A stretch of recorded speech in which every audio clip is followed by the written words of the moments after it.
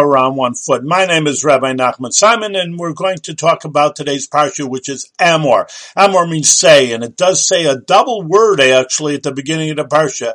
Amor, and then it says say to the Kohanim, v'yomarto, and say it again. Well, how many times do you have to say?